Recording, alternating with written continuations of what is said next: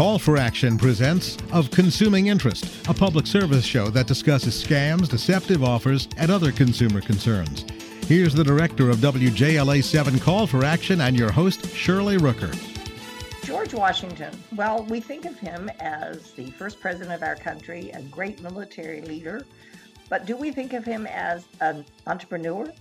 Well, I don't think most of us do, and certainly I really didn't until I read this fascinating account of Washington's life and what he had done. And this account was written by John Berlau. Now, John, you may know, is a senior fellow at the Competitive Enterprise Institute, but he's the author of a new book, George Washington, Entrepreneur. And it's really quite fascinating. I learned so much. John, this is a great work. Congratulations and welcome to Of Consuming Interest. Thank you. Thank you so much for having me on to talk about my book, George Washington, Entrepreneur. Yeah, because you and I are usually talking about policy issues. And so this is a real treat today because I didn't know that George Washington was involved in breeding mules. I didn't know anything about I have been to Mount Vernon a number of times and I love it there. But it was so interesting. But let's start back at his early life. What kind of education did George Washington have?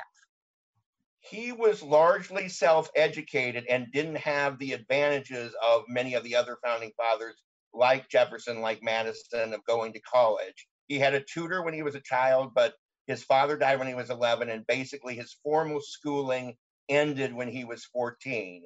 But Washington read all of his life, everything from books about horsemanship, read lots of books about agriculture, to Adam Smith's The Wealth of Nations, which laid the foundations of capitalism. So between that and talking to people, he was very inquisitive in the letters that we still have from him, particularly about his business affairs. He became a very wise, self-taught Renaissance man. And he really didn't start out as a wealthy plantation owner, did he? No, he was the the third son. He had two older half brothers. In those days, the older brothers, particularly the first son, inherited everything, and his father died when he was 11, so he needed to help support the family. So really, that's what it was around then that his schooling ended. But he started out as he became a surveyor, a land surveyor, which was the gig economy job of its day. While he was there, he learned about the land and what makes land attractive for farming or development. He bought some land he learned about, some undeveloped land, with his wages, and sometimes got paid in land, and started his first career as real estate speculator. Then he would eventually inherit part of Mount Vernon when his older brother who held title, died when Washington was about 30. But he didn't.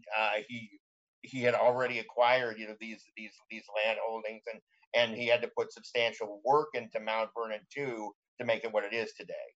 All right, so now he owned Mount Vernon at the time that he became a commander of the Revolutionary Forces. Is that correct? I mean, he was in Mount Vernon long before he came into the public eye. Yes, he got Mount Vernon full title to that in 1761. When he was, he would have been 29 years old.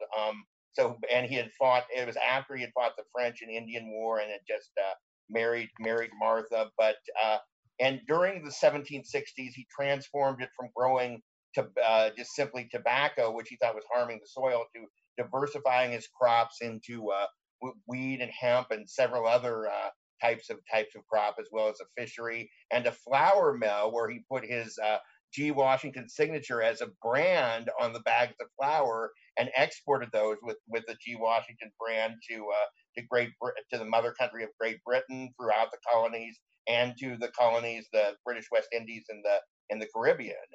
And his entrepreneurship led him to look very closely at what England was doing in terms of taxation and repression of the colonies. And did that have something to do with his desire to freedom from England's rule? Very much so. And it also may have influenced how he was chosen to lead the revolutionary forces.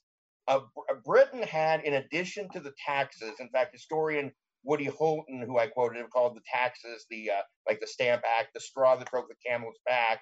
had restrictions on colonies from manufacturing that said, the colonists, it was illegal for them, and this had various degrees of enforcements to even have a blacksmith shop and make nails. They, in the mercantilist system of Great Britain, they wanted the British wanted basically the colonists to farm, and that England would make things with what was starting as manufacturing. So, well, and Britain asserted the right and to even seize the small mills. And so Washington wrote a letter in 1769 to his neighbor and fellow founding father George Mason and said, if they have all these new taxes, may they, and these were his words, quote, restrain my manufactories. So he saw a threat, a long-term threat to all he had built, which made him more inclined toward revolution.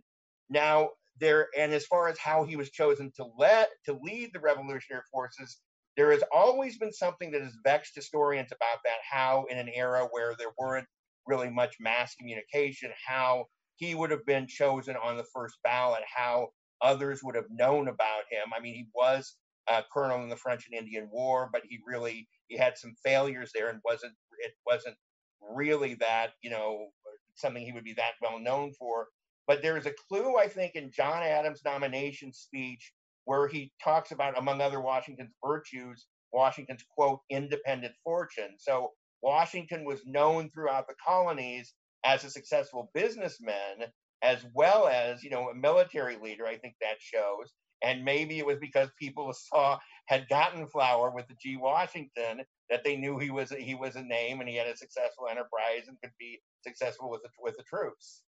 And I suspect Washington saw that this move by the Brits to restrict what they could manufacture in the colonies, he saw it as an effort to keep them dependent on the Brits. So I can see how anybody who's got a vision for his country and for what he's doing would feel so restricted, because I think he probably could just foresee that there was closure, there was not ability to do and be creative with this kind of repressive treatment. So anyway, fascinating look at his life. I mean, I'm telling you, John, your book is incredibly interesting. Some of the reviewers they were so enthusiastic about it. I'm sitting here reading these reviews and thinking, did John write these himself? But then I know you didn't. But anyway, it's a very interesting account. And I was fascinated by the fact that Washington came up with all of these things, like giving up tobacco or producing less of it and growing wheat. I mean, what a forward-looking thing. And then exporting it to the Brits. So a brilliant move by the man. Anyway, let's take a brief pause here and let our listeners know that they're tuned into Of Consuming Interest. I'm Shirley Rooker. My guest is John Berlau. Now, John is usually here talking about policy issues because he's a senior fellow at the Competitive Enterprise Institute, but he's also the author of a new book, George Washington Entrepreneur. And I will tell you, if you have any interest in history, you should read this, or actually you should read it anyway, because it talks about how Washington was a visionary. And one of the things that you said in there that I did not know, now going to Mount Vernon, I had seen a lot of the stuff that he had done there with the mill and the cider mill and all of the things that he'd done, but I did not know about his vision of space. Tell us about that. Well, yes, it was amazing to me, and I think it's one of the things that proves he had, in his own way, as innovative a mind as say Ben Franklin and Thomas Jefferson.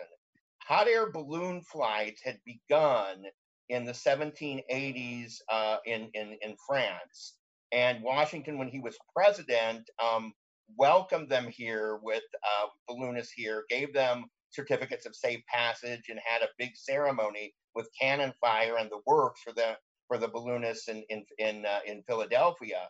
But he had written to a friend, even a couple right when this was starting in France, that that was sort of like saying in a few years, the Frenchmen will be coming to America by, quote, flying through the air.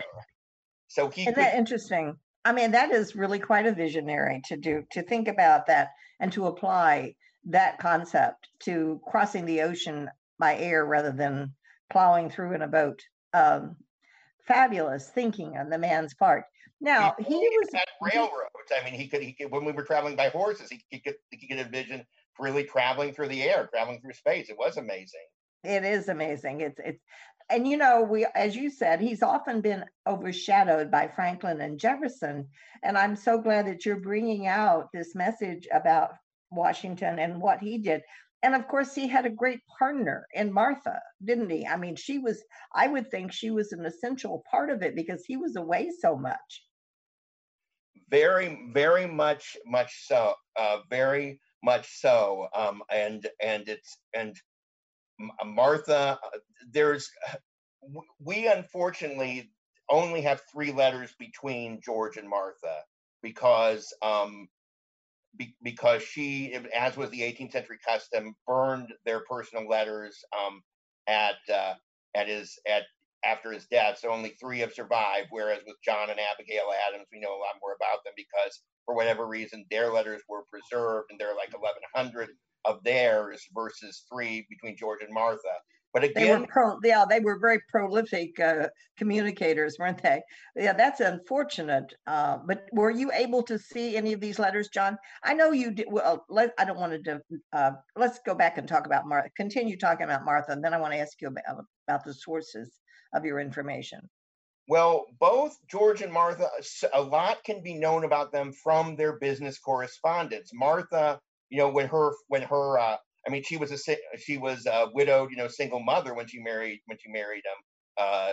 George, and her late husband had been one of the wealthiest men in Virginia. So she was basically running her late husband's affairs, his tobacco farms, and dealing with British merchants. And so she taught George a lot about how to do that when it came to managing Mount Vernon.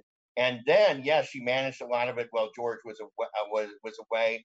Plus, there were whole operations like, say, the textile making, and also they made that both for Mount Vernon and for sale, and made things like you know, pillow covers and mattress covers, bedspreads. So people associate President's Day with mattress, or what's called President's Day, the federal Washington's birthday holiday, with mattress sales. And in a way, there's mattress sales. There's actually a connection with George and Martha's enterprises. Isn't that amazing? It is, and their partnership really, I guess, was essential to, in many ways, to his success. And we don't hear that much about Martha, and I'm glad that you were talking about her and the positive things that she was doing, as well as managing the estate. And of course, I guess she brought a good deal of money to the marriage, which certainly didn't hurt at all. But tell me now, you have done most of your research at Mount Vernon, or where? Where did you find the greatest source of information? The Mount Vernon staff was very helpful, and I spent a few days there in the new George Washington Library, where they have some of his writings and other things, and looked at the new things they built, such as the whiskey distillery, and would email them questions. But really, there is so much, and I urge, you know, your listeners too. There is so much now online of George and Martha's letters, with like the Mount Vernon Digital Encyclopedia and other things, that I would just, when I wanted to know what George Washington thought about such a subject, I could put it in the search engine for Mount Vernon Digital Encyclopedia and either find an article about this or Washington's own writing. So Mount Vernon has made it so convenient for researchers like me to do that, and for the lay public. So look at yourself. I would urge everyone to read Washington's writings. He was actually a very good writer. Well, I think that's great, a great advice. And yes, I haven't been there in several years. I'm sure it's changed a great deal, but this used to be my favorite place to take out of town visitors to Mount Vernon. It's just such a beautiful spot and so much history there. And then to walk around the grounds and see all the things that he did. Um, and I grew up in a small town down in Virginia, and we raised crops and all that. So I know how much work went into it. And he, of course, was creative in the way he approached gardening. Did he rotate crops and do that sort of thing? Very much so. That's what, and he knew. You know, land was plentiful in those days, so a lot of people would just, you know, it would just, when they used up one piece of land, acquired another. He knew, this wouldn't have been able to do this forever. So he was a pioneer in crop rotation, so much so that when the Civilian Conservation Corps in the New Deal in the 30s were trying to combat the Dust Bowl, they pointed to Washington's example of crop rotation at Mount Vernon. So very, very much so. Well, for those who are not familiar with what crop rotation really does, it's a way of preserving the nutrients in the soil, because certain crops take certain nutrients and you rotate them so that the next crop uses something different. It's really quite fascinating that he would know about those things back in the 1700s. I mean, I'm fascinated by it, having grown up on a little farm. Well, it wasn't exactly a farm. We raised what we ate. I mean, that was basically it, John. So, but it was fascinating to know about him and the vision that he had, and going into this without really having been without a formal education, educating himself. Anyway, let's just take a brief pause here. You're listening to Of Consuming Interest. I'm Shirley Rooker. My guest is John Berlau. John is normally here talking about various policy issues, but today we're discussing something very different. We're talking about George Washington, Entrepreneur, which is a new book that John has just written, and it's getting rave reviews. And I will tell you, anybody should read it. And I think this would be a great book for our children, John, for younger people to read, because it's readable. It's not that long, and as the facts that it contains are just astonishing. Now tell me about, so we've talked about crop rotation, but tell me about what he did. Now, you mentioned earlier that he exported flour to London, England, which I thought was brilliant. But some of the other things, he had a distillery there, did he not? Yes, he built the distillery actually after he was president in 1797. And it shows how he read and took advice. It was first recommended to him by his farm manager who had immigrated to America from Scotland. And then, but before he built it, Washington consulted his friend John Fitzgerald of Alexandria, who was an Irish Catholic immigrant, came here and became a merchant in Alexandria, served as a colonel under Washington and was Washington's aide-de-camp during the Revolutionary War. And then he and Washington became great friends, and Fitzgerald also became president of the enterprise that Washington had formed, the Potomac Company, to improve the Potomac River. But Washington, I think, figured, being from Ireland, that Colonel Fitzgerald might know a couple of things about whiskey. And he wrote Colonel Fitzgerald, and Fitzgerald wrote back to him saying, yes, that would be a great idea. So Washington built that, to make rye whiskey, and it became one of the largest distilleries in the country. And Mount Vernon has rebuilt that and actually sells whiskey based on Washington's old recipe now. I love that. That is wonderful. Did he ever produce wine, or was it just whiskey? It was just whiskey, although he loved Madeira, Spanish Madeira wine, and he wrote instructions, because this is interesting about how he became a celebrity in his day after he had led the Revolutionary forces to victory. And just everybody, if they were passing through, would come to Mount Vernon, and Washington and George and Martha showed the hospitality to anyone, as he put it, non-drunk. But he wrote things about, don't give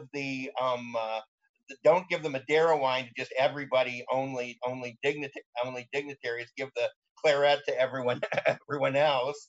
And I was like to myself, I think he would love things like $2 Chuck and other kinds of cheap but good wines that we have today, just for the practical purposes of those. Well, he was watching the pocketbook and the expenses, so it's fascinating.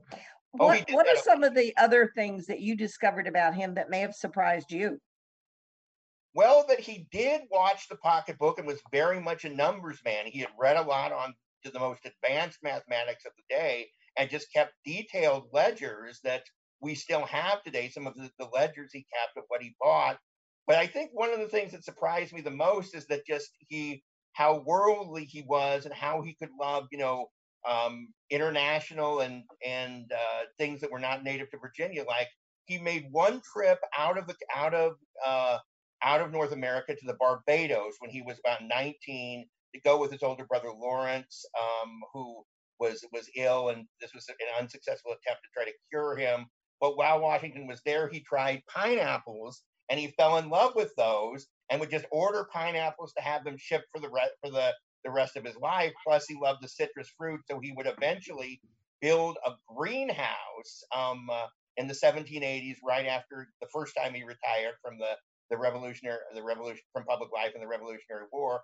Actually had a greenhouse, for one of the most advanced greenhouses, one of the few greenhouses in the country for the day, so that he could grow citrus fruit like oranges and lemon, which, as you know, would not really survive the Northern Virginia winters. No, they would not. You're right.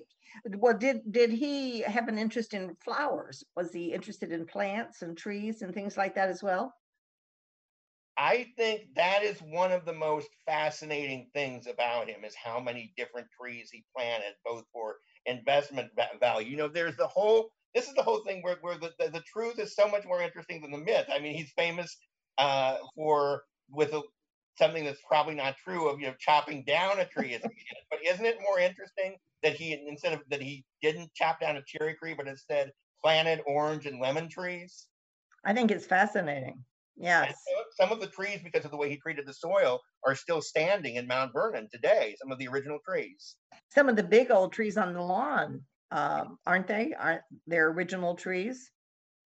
Yes, I know. I mean, I know there are a few there. Yeah, it is fascinating. Any other little tidbits you want to share? We just have a couple of minutes. Well, just George Washington Entrepreneur is the name of the book. It is. Who is the publisher? St. Martin's Press, a division of Macmillan, and it's available where books are sold. If they don't have it in your bookstore or online site, ask them for it. Yes. Well, I would think that people will be asking for it because it's such a different view. I mean, I always used to look at George Washington thinking, he looks so dour. He doesn't look like he'd be a lot of fun. I bet he was a lot of fun. I bet he had a good time in his life, especially with the creativity that he showed in so many areas and what he developed in his imagination. So I think he would have been fun at a party. John, what do you think? Well, I have those instances of being, just unknown to us, a fun guy. Like when he would invite writers and artists to Mount Vernon and to some of his command posts where he was staying during the war. And one time he invited the writer Thomas Paine as a house guest of him and Martha during the last days of the Revolutionary War, where they were keeping watch. And he and Thomas Paine, Thomas Paine, who wrote the revolutionary pamphlet Common Sense and right. everything. Common Sense. Mm-hmm. Did a scientific experiment where to try to prove that there was natural gas in the water, where they actually went out in a boat and lit paper torches and found that it set fires to the water. And that's right where the fracking is now around Pennsylvania and southern. And that's fascinating. The man's mind was incredible, really incredible, John. And it's so wonderful that you've introduced us to another facet of George Washington. I mean, and now sadly we see his name being demeaned, and we're not going to go into that right now. But just to thank you, John, for a wonderful book. We've been talking to John Berlau. The book is George Washington Entrepreneur. It's published by St. Martin's, which is the division of Macmillan, and you can find it all over the internet. I do recommend it. And John Berlau, thank you so much for being with us. I'm Shirley Rooker. Thank you. Of Consuming Interest is a public service program presented by WJLA 7 Call for Action, hosted by Shirley Rooker. Call for Action is an international nonprofit network of hotlines which offer free and confidential assistance. If you have a complaint, contact Call for Action at 301-652-HELP. That's 301-652-HELP.